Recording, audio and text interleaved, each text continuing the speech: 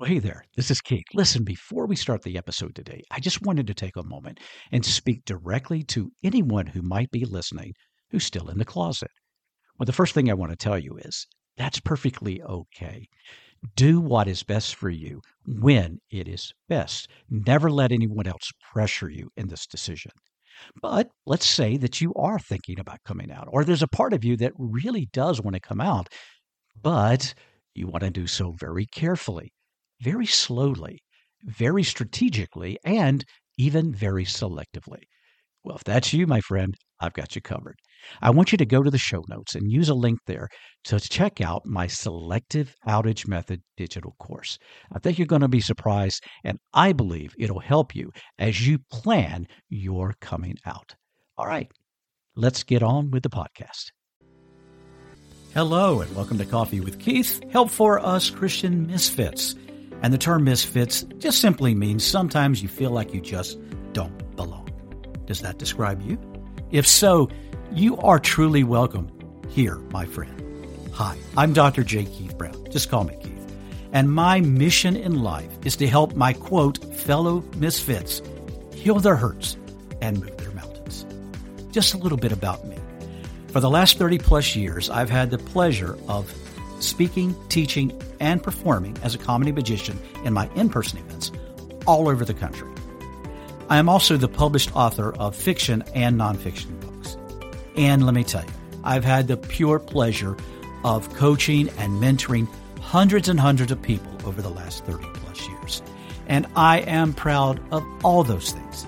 But I have also experienced setbacks. I know what it's like to experience true loss. And I know what it's like to be attacked within the faith. So, I want to help those misfits out there to truly heal those hurts and move those mountains. Now, just a disclaimer, I am not a medical professional, nor am I a licensed therapist. So if you need those two things, please do consult a local professional. Otherwise, grab a coffee, have a seat at my table, and let's chat. This is Coffee with Keith.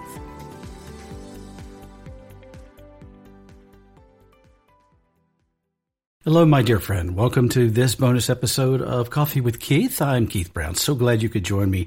You know, when I have guests on the show, I like to refer those as table talks. And then when I do a solo episode, I refer to it as Bible talks. And the reason I do that is because as often as I can, I love to dive into the scriptures, to study it, to reflect on it, to pray over it, and see what opens up to me. And I do this all the time, obviously, but I especially do this every week with the upcoming lectionary text. Now, for those of you who might not know what that is, these are Old Testament, New Testament, Gospel, and Psalms that are read in many, many liturgical churches, sacramental churches around the world every single Sunday. And one of the things that does is it unites Christians internationally around a focus, around certain scriptures. So I always like to spend at least some time in these chapters and in these verses every week. And when I do, and there's something that just God shares to my heart, and you know, sometimes I'll hop on here and share it with you, and that's what I call Bible Talks. And I'm going to do that today because today we're going to talk about testing. Oh boy, everybody loves that, right? Don't you just love to be tested? Remember back when you're in school, how joyful that experience was when you knew that you were going to have an algebra test on Friday or a history test on Tuesday. The joy of having to prepare, if you did at all, and knowing that was coming, and knowing that grade was going to go home with mom and dad.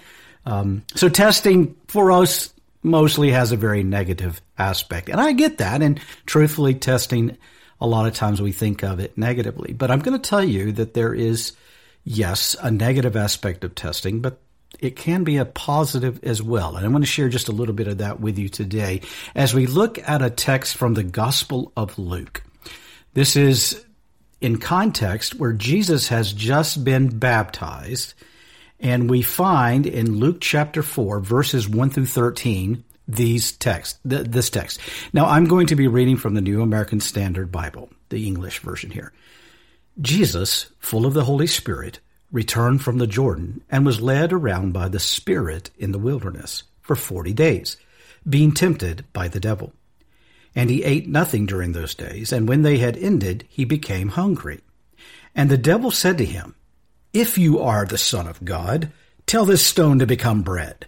And Jesus answered him, "It is written, man shall not live on bread alone."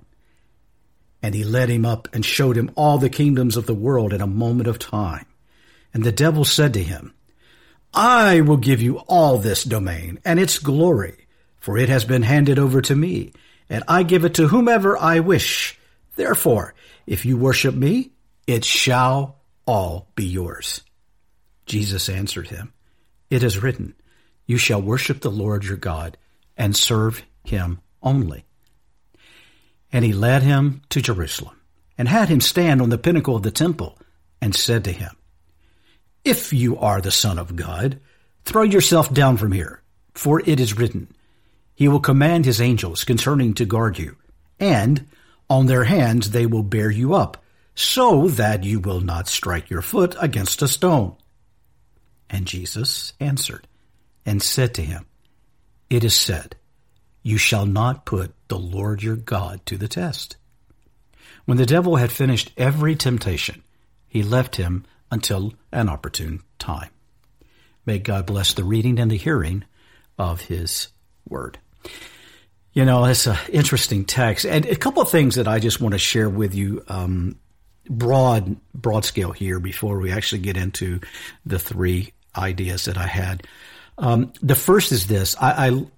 It's interesting to me that this temptation of Jesus, when most people talk about this story or reflect on it, they think about Jesus being in the wilderness. He's being, going without food. He's hungry. He's praying, and he's spending all this time. And then at the end of the 40 days, the devil comes along and this tempting happens.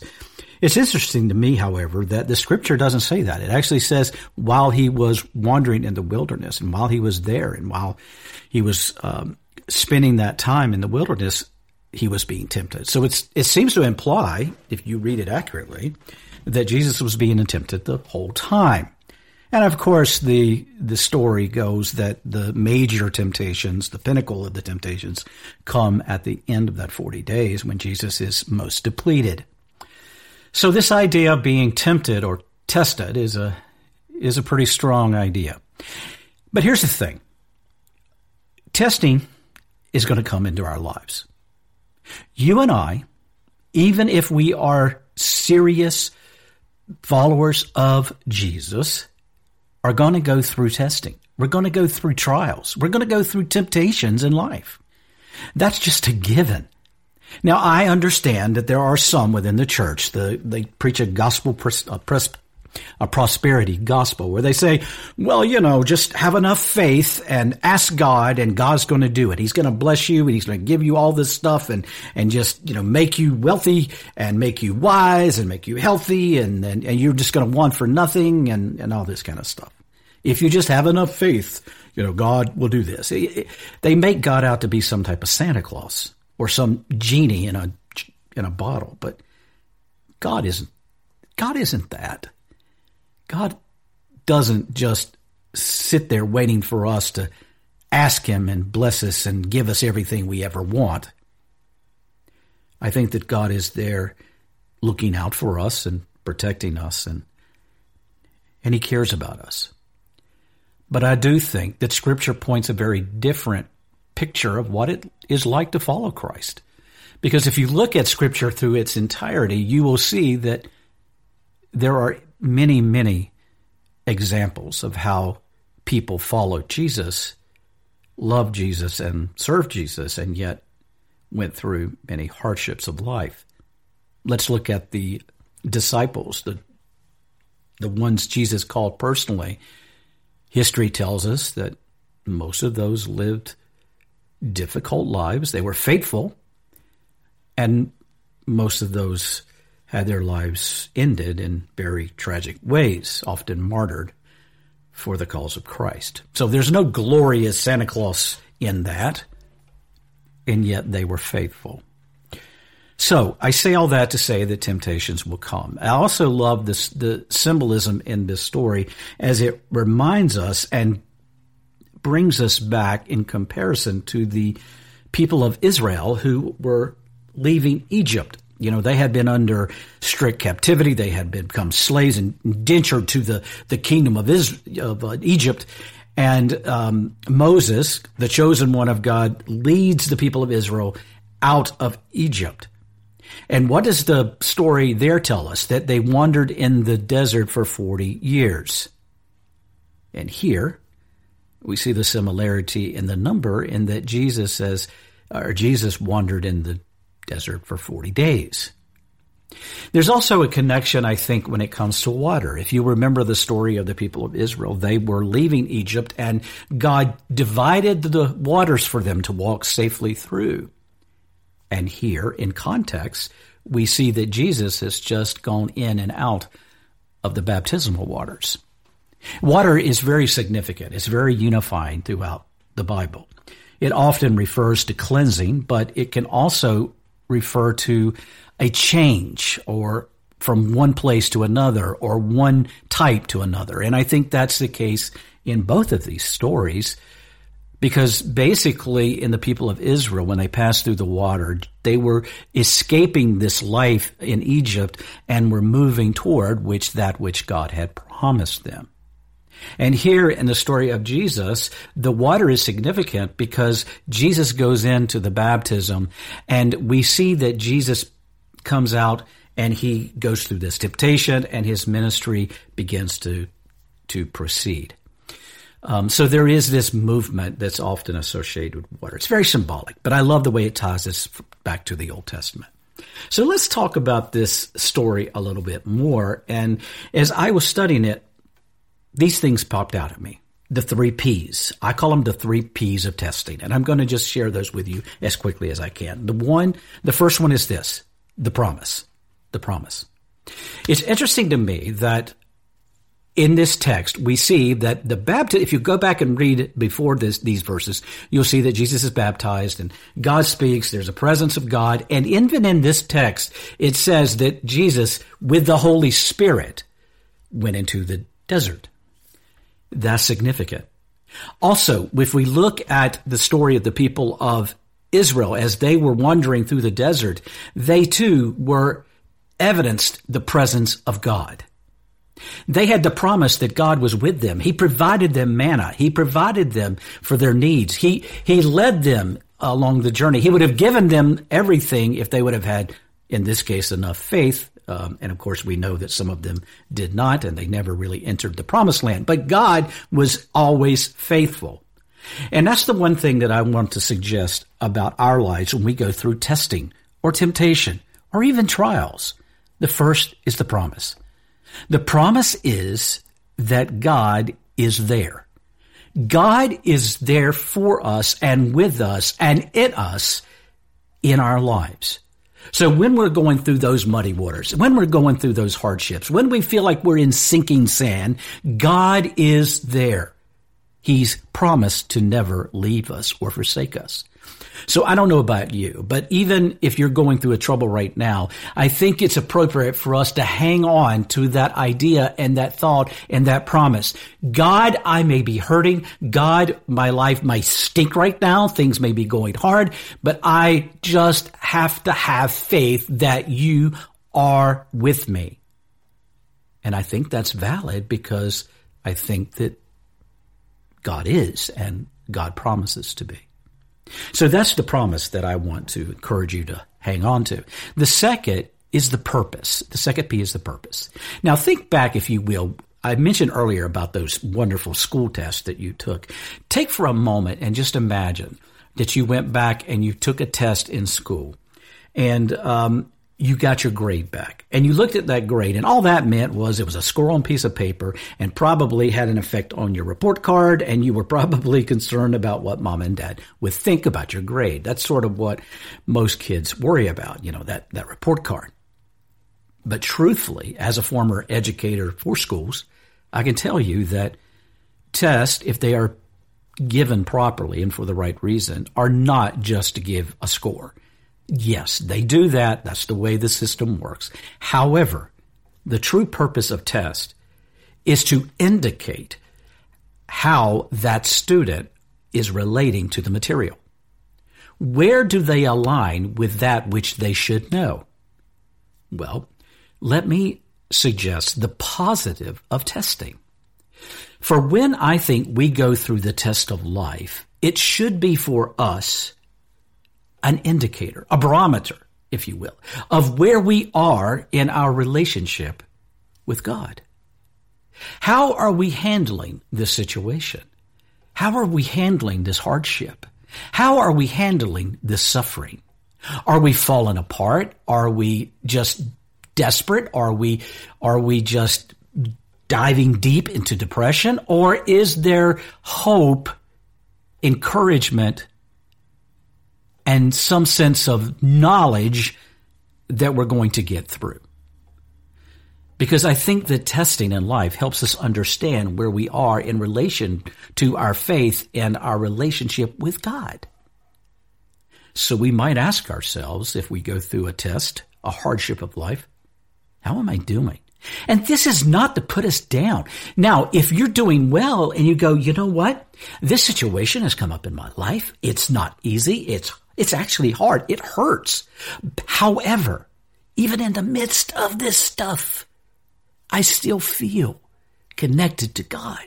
I still feel that there is purpose. I still feel that there's joy within me because I know who I am in relation to God. I am still seeking Jesus. I'm going to get through this. I'm going to be okay. So in the testings of life, if we can come out with that, then that should feed us. That should make us feel good. Yes, I feel so close to God, even in the midst of this test. And of course, that we can celebrate, that we can be thankful for. However, if we go through that testing and we go like, oh man, I'm falling apart here. Well, that's not to beat us up.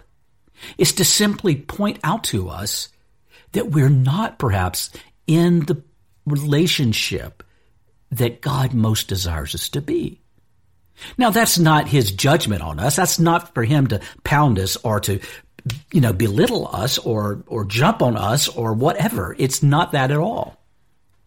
It is to simply point out to us what is going on in our lives and how we can improve. There's a great teaching in that. So I really think that one of the purposes of testing is teaching. It's a way that we learn about ourselves, and it may be a way that God teaches us valuable lessons. So don't underestimate the possibility of what the benefit can be from a test in life. So there's the promise. In my opinion, there's the purpose, and a positive purpose at that. What's the third P? The power. The power. If we look back to the people of Israel as they were leaving Egypt, we saw that God was with them. He tabernacled with them through the whole journey. There was a great acknowledgement of the presence of God in their life and in their journey. And in this text in the New Testament in the Gospel of Luke, we see that the Scripture says that Jesus was led by the Holy Spirit. Stay with us. We'll be right back. Hey friend, Keith again. Just dropping in really quickly to remind you that I am available for individual coaching. For the last 35 plus years, I have had the joy of working with so many people over so many issues. So if you could use some coaching, check it out. Listen, I've got the time, I've got the experience, I've got the desire, and I've got the heart. All I need is you. The link's in the show notes. I hope you'll check it out today. Now, back to the episode. The Holy Spirit, the power, the leading of God, the Spirit of God. So even in Jesus' situation, in this desert, even though in my theology, Jesus is God. Now, I realize there's some people that say he isn't, but in my personal theology, I believe that Jesus is 100% human, 100% God. That's my theology. So in this way that I realize that he is God, but there he also, I think, has the presence of the Holy Spirit of God. And to me, there's great power in that. the presence that the people of Israel had, the presence that Jesus had. There is power in the presence of God. You and me, dear follower of Jesus, I think that we too have the power of God. The power of God with us, and I believe the power of God in us to be there to encourage, to equip, and help us. So the thing we have to do then is stay connected to the power, right? We have to be, if you go outside, I just got a new motorcycle recently, by the way. And, I put it on what's called a trickle charger because it's very easy in cold weather for a motorcycle to lose its power, the battery to go down in power. So I put it on a trickle charger. So it's connected to that source that always keeps it energized. And I think that's a good illustration of how you and me need to be, my dear friend. We need to be constantly connected to the source. Because if we are, then we're going to have incredible power to help us get through life's tests, life's trials, even life's temptations.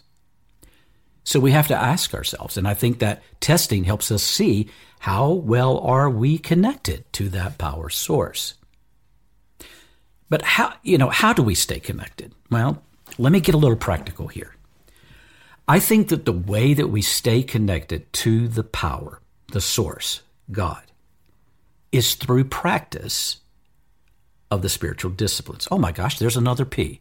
The promise, the purpose, the power, and now the practice. Oh, wow, I'll have to make it 4 Ps. That one just came into my head.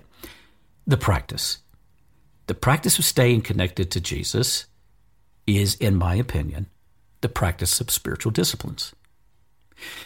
If you know that Jesus prayed, I think the way, the most basic way that we connect with God is spending that quiet time with God. It is pouring out our hearts, our requests, our praise to God in prayer, and it is also, I think, spending time to be still and to listen to God's voice within us. And I believe if we are a child of God, if we quiet our spirit and our mind enough, God has a way of speaking into us. And that beautiful discipline truly can connect us. After all, if you're sitting across from someone at a table and you put your cell phones away, I know that's a weird idea in this day and time, isn't it? But if you put those cell phones away and you actually look at each other and you begin to talk, isn't there a connection that occurs? Yes, the same thing is true for us. There are many spiritual disciplines, but prayer and meditation, I think, is key for us to connect to that power. What is another? Well, do you notice how Jesus responded to the devil in this story? Every time the devil tempted him, it says, Jesus responded with Scripture. So I think that for us to be better equipped to be followers of Jesus, to live a life that is more connected to the source, it requires us to spend time studying the words that we find in the Bible. Now, we need to understand where we're reading. We need to understand context. We need to understand the type of scripture we're reading, whether it's allegory, whether it's gospel, whether it's psalm, prayer, whatever. We need to understand all that stuff to help us better understand what the text is. But however, I think it's important for us to, as followers of Jesus, to spend time in that book and to do the best job we can at understanding it. Now, I realize that some of you who are listening to my voice right now, especially on this podcast, because of your situation being LGBTQIA+, and dealing with church trauma and things like that, you may be in a state of, as some people call it, deconstructing. I am okay with that term. I simply say that we are examining. We're kind of re-examining our faith. We're looking at it. And you may be in that process right now. You may be asking yourself hard questions. You may be, looking for answers. You may be struggling, and that's okay. That doesn't mean that God doesn't love you. That doesn't mean that God isn't there with you. That doesn't mean that God can't care for you and be there to help you. And it's okay to ask the hard questions. But even then, it helps to go back and look in that book to see what it says, to ask those hard questions. Because even by doing that, I think that God has a way of connecting and speaking. But again, that is my opinion. That is based on my faith and the years that I have traveled on this road. Most, I hope, in the fellowship of Jesus. So that's a little bit about testing. And now I started the 3 Ps. Now it's the 4 Ps of testing. It just goes to show you never know what's going to pop in your head. But anyway, I hope that you have enjoyed this talk as I have. And I hope that you will just today realize that if you're going through a hardship of life, if your life is hard right now, and I know, like I said, many of you right now are dealing with healing and trying to heal. I just want you to know that in the midst of that, you're not alone. God is there. He is there in your struggle. He's there in your trouble. He's there in your testing. He is there in your examination. He is there in your questioning. He is there in your hurting. God is there. God loves you, and I believe that, and He loves you just the way you are. So, folks, spend a little time with God. If you still have that faith in Him, spend a little time with Him. And also, if there's any way that I can help you, please do reach out. I want to be of service to God, and the way that I'm of service to God is being of service to you.